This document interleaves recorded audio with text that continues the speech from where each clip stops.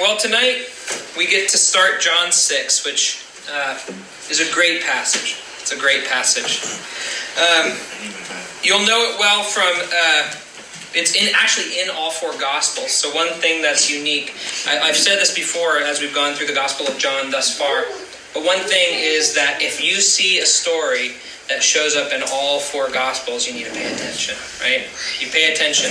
Not that all the stories aren't valuable, they're all valuable, but you know if there's an event that shows up in Matthew, Mark, Luke, and John, there's a specific weight to it, a specific value that all four evangelists thought was necessary to include this story.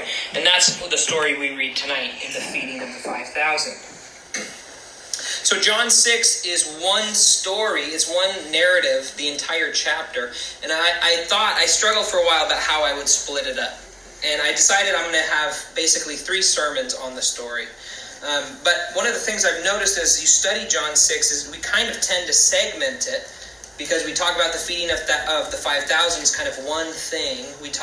One of the things I've noticed as you study John 6 is we kind of tend to segment it, because we talk about the feeding of the 5,000 as kind of one thing. We talk about the walking on the water as kind of a separate story, and we don't really see them in relation to each other as John lays out.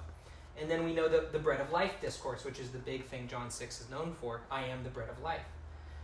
All 3 of those are related, and they're all focused on what is happening in the feeding of the 5,000. Okay? So as we start John 6, just realize the next 3 weeks are all very closely knit as a story.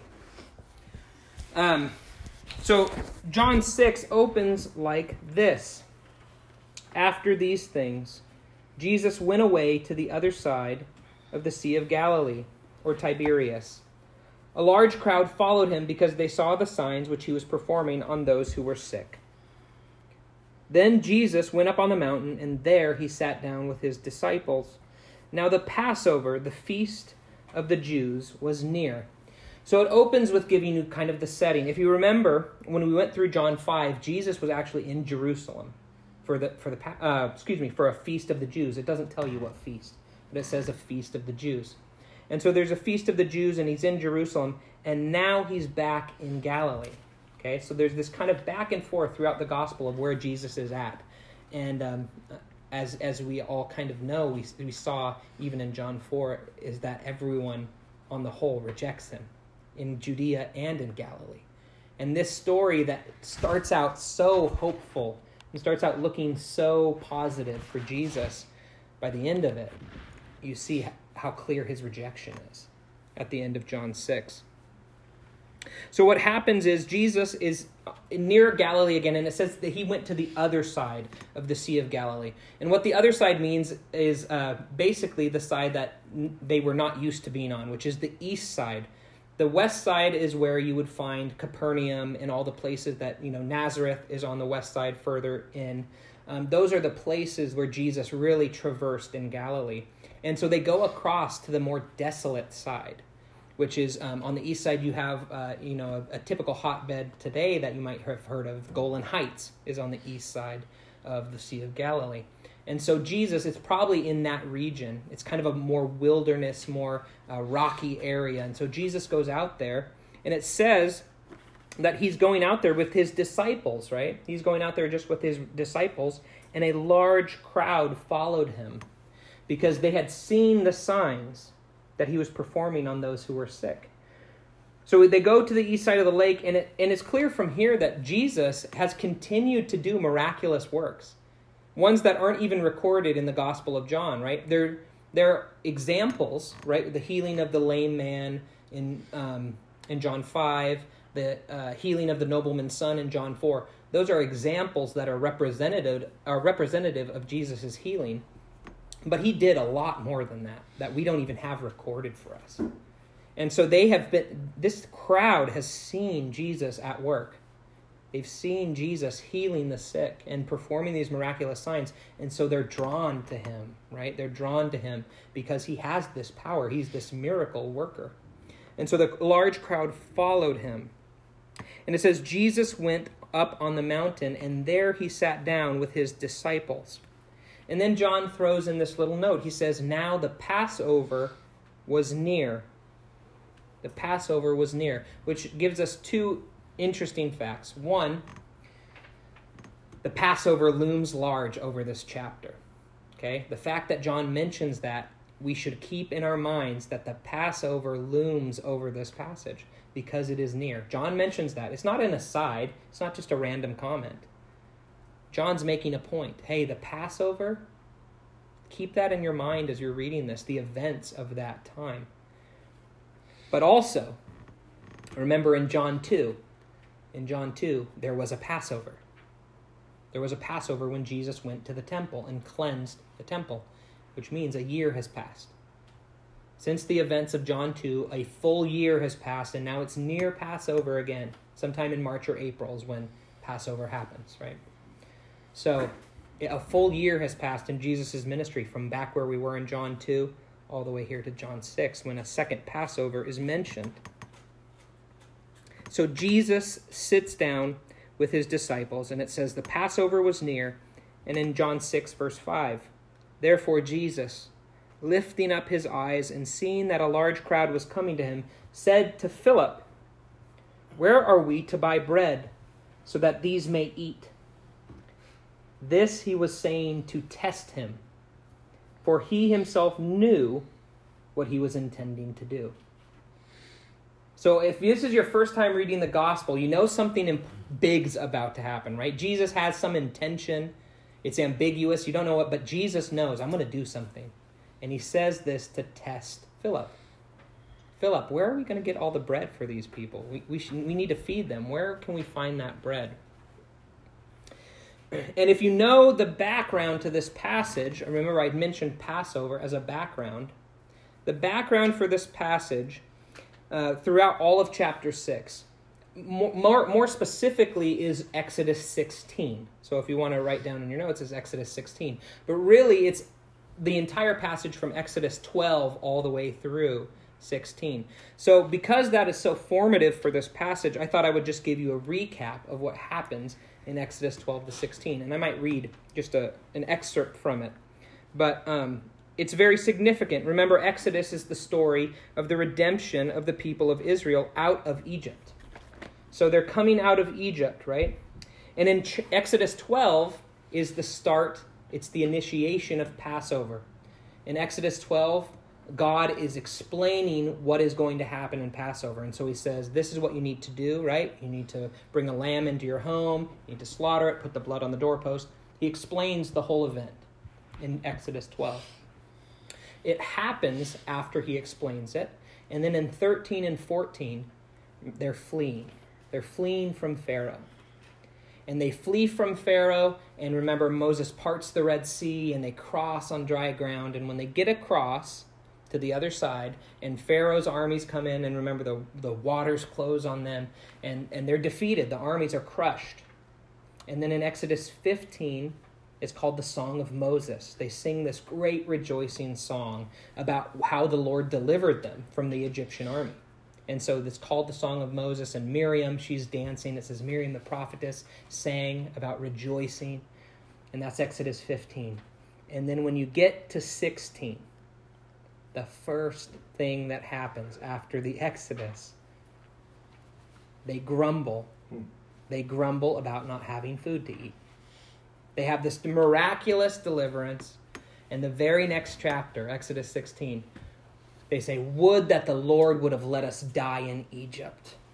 And instead, we're going to die out here in this desert with no food. And in Exodus 16, the Lord promises to give them manna, this bread that comes from heaven. And so in Exodus 16, this is interesting. Here's what it says. The Lord said to Moses, this is Exodus 16, verse 4, behold, I will rain bread from heaven for you, and the people shall go out and gather a day's portion every day, that I may test them. Notice the connection. Jesus, it said he tested Philip. And here it says the Lord is going to test the Israelites, whether or not they will walk in my instruction. On the 6th day, when they prepare what they bring in, it will be twice as much as they gather daily. So Moses and Aaron said to all the sons of Israel, at evening you will know that the Lord has brought you out of the land of Egypt, and in the morning you will see the glory of the Lord. For he hears your grumblings against the Lord. And what are we that you grumble against us? Right? They're complaining about the Lord's lack of provision, and he provides. He provides. That's the background to what's going on in John 6.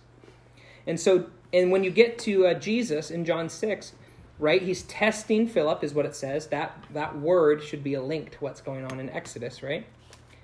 And then he says this in John 6, Where are we to buy bread so that these may eat? This he was saying to test him, for he himself knew what he was intending to do. Philip answered him, 200 denarii worth of bread is not sufficient for them, for everyone to even receive a bite. Right? They estimate that's probably like 8 months' wages, 200 denarii. So, even if we had almost a year's worth of wages, we couldn't feed everyone here even a bite of what is here. Even a bite. And then one of his disciples, Andrew, Simon Peter's brother, said to him, there is a lad here who has 5 barley loaves and 2 fish. But what are these for so many people? And of course, we have this story ingrained in our souls as those who've grown up. If you've grown up as a Christian, you know this story, right? This lad has these 5 barley loaves and 2 fish, and we know the Lord is going to multiply it. Multiply it. One thing I thought I would mention, and this always sticks out to me as I read the Gospel of John, and I've been thinking about this. It's a young boy who gets to be one of the heroes of this story. Right? Remember that the outcast and the unknown and the poor. See, barley was the loaves of the poor. It wasn't as expensive as wheat, right? A good wheat loaf. The barley was the poor person's loaf. And so this poor young boy has this small meal, and yet he offers it up in generosity to the Lord. The outcast, the poor, the weak, they're heroes. They're heroes in Jesus' eyes. They get to be the heroes of faith, like the Samaritan woman. They get to be the hero of this miracle in offering what he has to the Lord.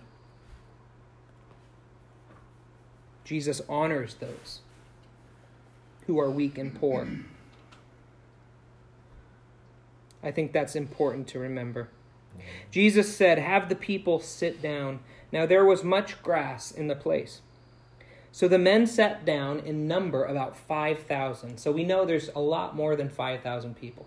5,000 men and women and children beside, right? But there's at least 5,000 men. Jesus took the loaves, and having given thanks, he distributed to those who were seated, likewise also of the fish as much as they wanted.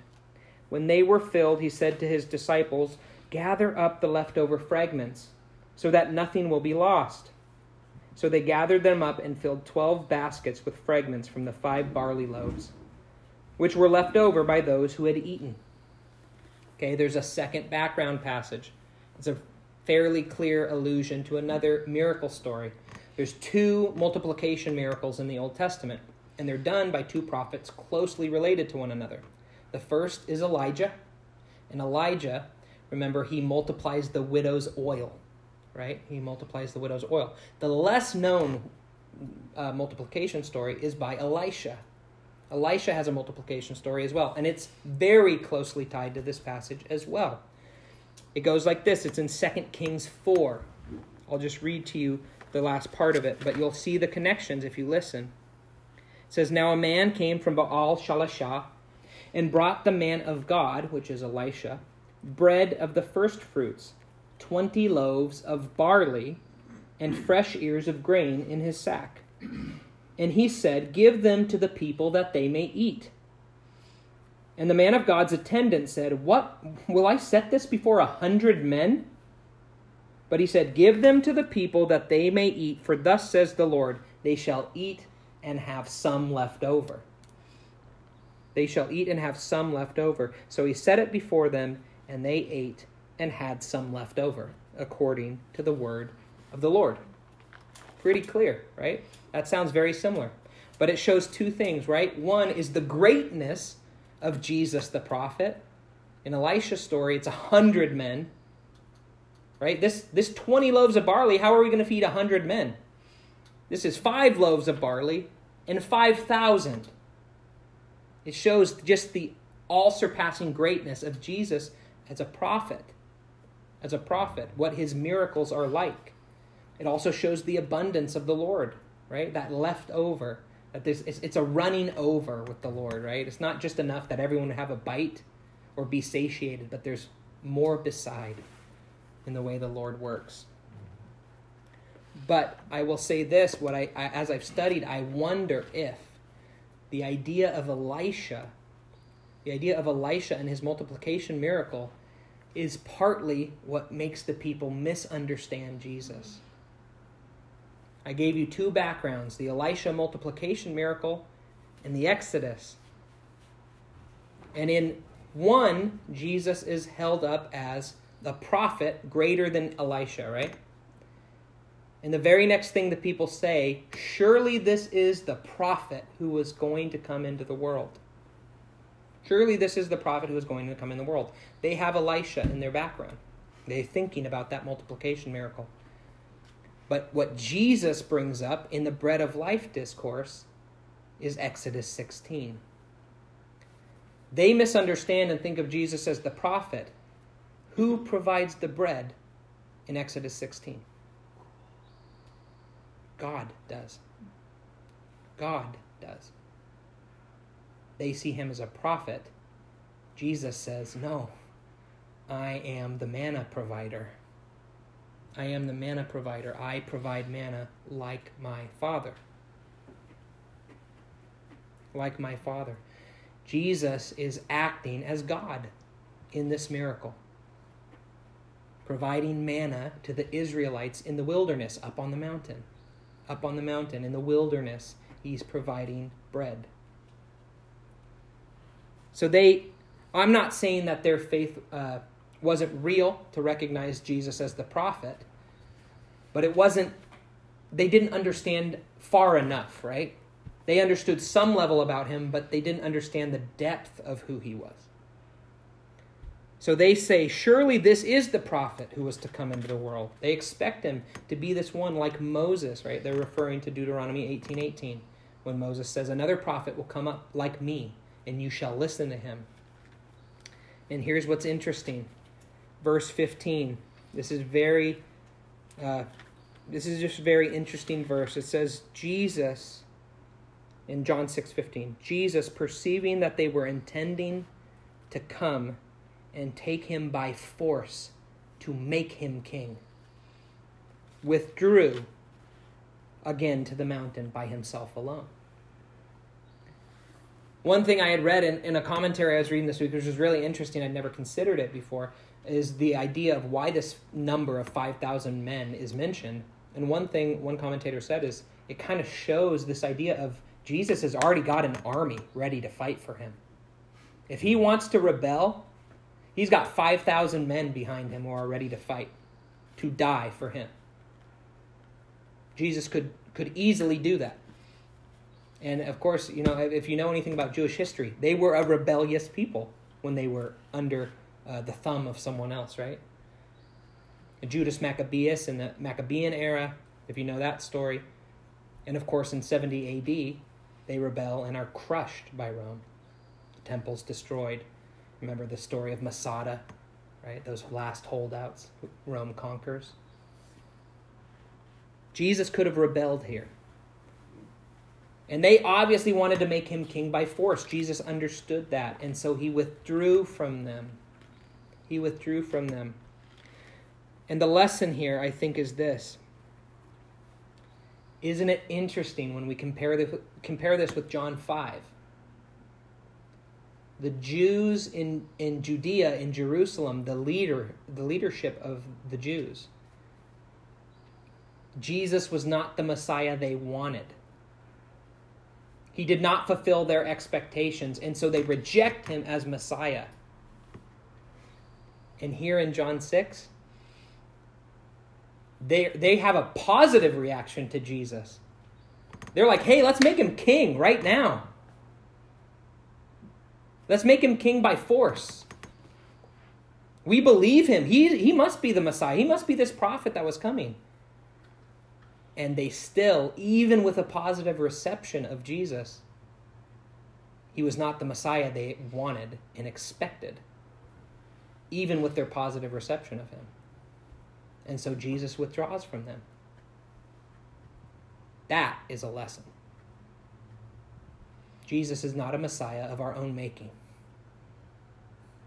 And whether you receive him positively or negatively, you have to accept Jesus where he stands and for what he has said he stands for. You can't make him king by force and receive him positively. You can't make him into a Messiah. He's not the Messiah I wanted, so I'm going to reject him until he becomes the Messiah I want, the one that I expect. You have to accept Jesus right where he is, right where he says he is, right? Like in this example where he says, guess what? I'm the manna provider. And it's in that context that the walking on the water occurs. Jesus withdraws up the mountain to be alone, and he escapes the crowds by walking on water. They're intending to make him king by force. And so what does it say he does? His disciples go down and get in a boat in verse 16. Now when evening came, his disciples went down to the sea. And after getting into a boat, they started to cross the sea to Capernaum. So they're going back to the west side of the Sea of Galilee, their home base, really, right? Back to where they're used to being. It had already become dark, and Jesus had not yet come to them. The sea began to be stirred up because a strong wind was blowing. Then when they had rowed about 3 or 4 miles out into the lake, right? When they had rowed about 3 or 4 miles, they saw Jesus walking on the sea and drawing near to the boat, and they were frightened. But he said to them, "It is I. Do not be afraid." So they were willing to receive him into the boat, and immediately the boat was at the land to which they were going. Jesus reveals again who he is as God by walking on the water, right? In the biblical accounts, right, even in the Old Testament, the waters represent chaos and disorder and storms and all the unconquerableness of nature. And so God is always said, if you read Job, if you read the Psalms, he's said to be the one who stills the seas, who tells the waves how far they can go and they will not come any farther. He's told to be in control of this unconquerableness of nature that is so overwhelming to humanity. And Jesus walks on the water, the storm walker, right? It's a stormy sea and he is out walking on it. That's clearly divine. That's divine for Jesus to be able to do that. But even more than that, John makes really clear by the language he uses for what Jesus says. Now, I'm not doubting that Jesus said this. This is definitely something Jesus said. But John makes it very clear in the words he chooses to use that this is showing Jesus' divinity. He uses two things. He says, "It is I." It is I. And in Greek, that phrase is ego eimi. Ego eimi. I am. Now, that's obviously a very loaded phrase. Okay? It's also just the standard way in Greek to say, like, I am that person. Like, if you call out to someone like, hey, I'm looking for this person, you could say, I am he. Ego eimi. I am he. That's very standard. Okay? So you can't inherently assume because you see that phrase that it's always about who God is. Right? Sometimes it is, sometimes it's not. But in the context of this passage, that is so obviously revealing the divinity of Jesus, I have no doubt it's loaded with that weight of the Old Testament. I am. And ego eimi in the Septuagint, which is the Greek translation of the Old Testament, whenever Yahweh shows up, that name, the divine name, it is ego eimi. I am. I am. And so Jesus uses that phrase. I am. I think it is loaded with that weight in this passage. And it's confirmed to me by the second phrase. Do not be afraid. The most common command in the Scriptures. The most common command in the Scriptures. The number one thing God commands over and over and over again. Does anyone know what that is? Do not fear. Do not fear. He says it all the time when he appears to people. He says it to Abraham in Genesis 15. Do not fear, Abraham. I am your shield and your very great reward. He uses it over and over again. It's used almost, not exclusively, it's used more than this, but it is used almost always in these appearance narratives, right? That God is appearing to someone. Do not be afraid. He says, I am. Do not fear. Jesus is revealing who he is to the disciples. And then, of course, when they see that he is God, now they don't understand it yet, right? But I'm saying from the narrative perspective. They don't understand. They do not have a full understanding of who Jesus is until the Holy Spirit's poured out, right? They really don't grasp everything. And who are we to say everything, right? That is an unquenchable quest, right? It is something that forever we will explore the depths of who God is. But they don't have that full understanding of Jesus the Messiah until the Holy Spirit's poured out. But in the narrative, John makes it clear he is God, if you're reading this. And then he says, so the disciples were willing to receive him. They were willing to receive him because they believed in him. That's kind of a strange way to say that, isn't it? They were willing to receive him into the boat. He's making a point about the condition of their hearts. They received him. They were willing to receive him. And so Jesus enters the boat. And then the little-known miracle that I think it only shows up in John, but we never really talk about it. Then the boat like teleports to the other side of the lake. It says immediately they're just on the other side. I don't know what to say about that. It's interesting, though. It's an interesting end to that story. But again, obviously that is not a human reality. That's a divine reality. In fact, they're at their destination. Jesus in this passage is revealing who he is, that he is God. That he is God. That's as far as we'll go in the passage tonight. We'll have 2 more weeks as we explore this. But from there, right at the outset of this narrative, John is explaining that Jesus is God. He explains it by saying he's the manna provider in the feeding of the 5,000, and he explains it by saying he's the storm walker. He's the one who walks on the seas. He is the I am. He's the one who commands, do not fear. Do not be afraid. John is revealing who Jesus is, even as you read, even though you may not understand, right? Maybe you're a first-time Christian. You've never read the Gospel of John before. You don't have all the connections and associations, and yet John is still revealing who he is, that Jesus is God in this passage. And I think I have two lessons I just want to end with. 2 lessons, I think, as we think about what it means for humanity. And the first I already mentioned, but it's important. It's about Jesus as Messiah. I was just so struck by the fact that you can have negative and positive responses to Jesus that are both equally messed up. That both are demanding Jesus to do something else. You can have a negative response and say, Jesus, till you become the Messiah I want nothing to do with you. And you can have a response like, yeah, Jesus, he's the Messiah. Now be the Messiah the way I want you to. I'm going to go make you king. And obviously Jesus had a completely different plan, and his plan was obviously the opposite, right? The suffering Messiah, the dying Messiah, who looked nothing like the king they were expecting. And I was just so struck by that. We have to guard our hearts against that. How often do we come to Jesus to make him the Messiah we want him to be? I got to be honest, if you've never been troubled by something Jesus has told you,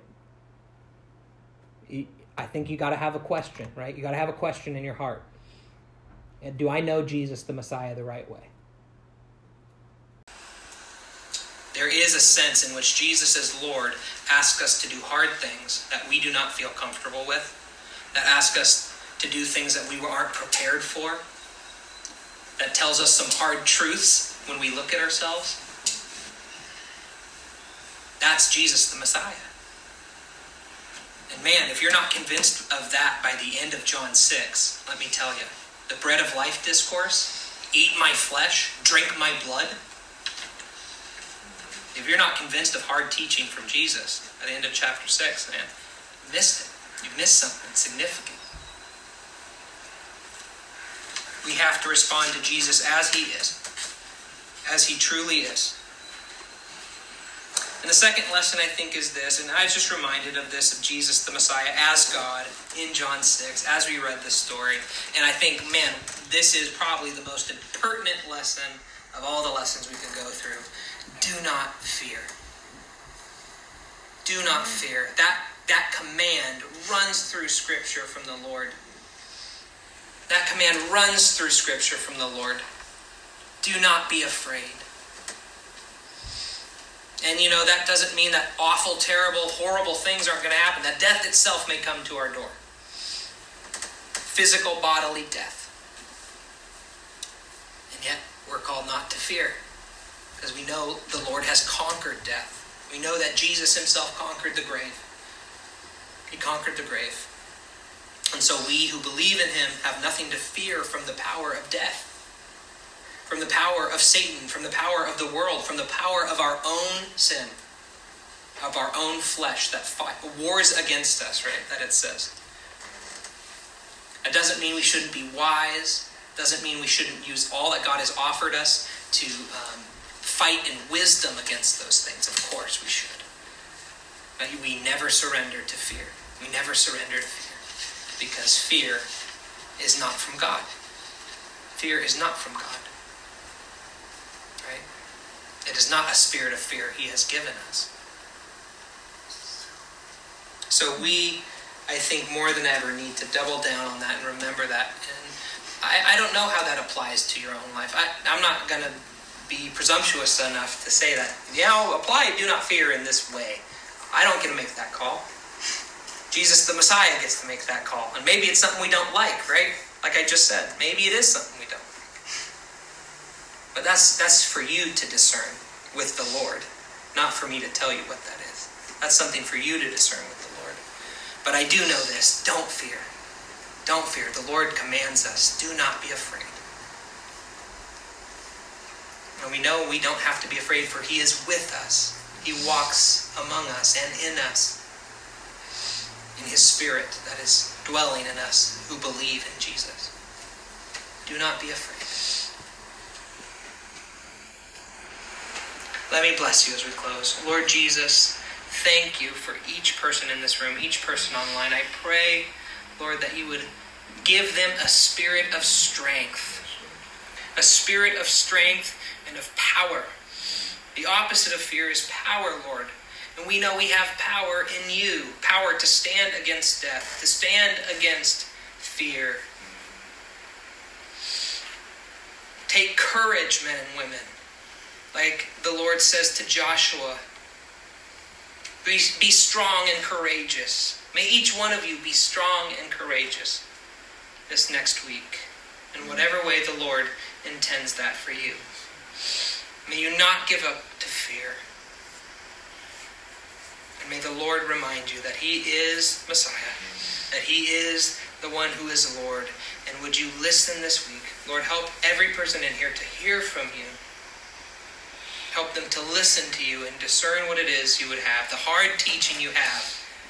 And when true disciples come into contact with hard teaching, they press on, they persevere, they trust in you, and they follow it even when they don't know, even when they don't understand. They try to follow that, Lord, So may each person in here who believes in you be a true disciple. Be a true disciple and press on even through hard teaching. We love you. Bless each person. In Jesus' name. Amen.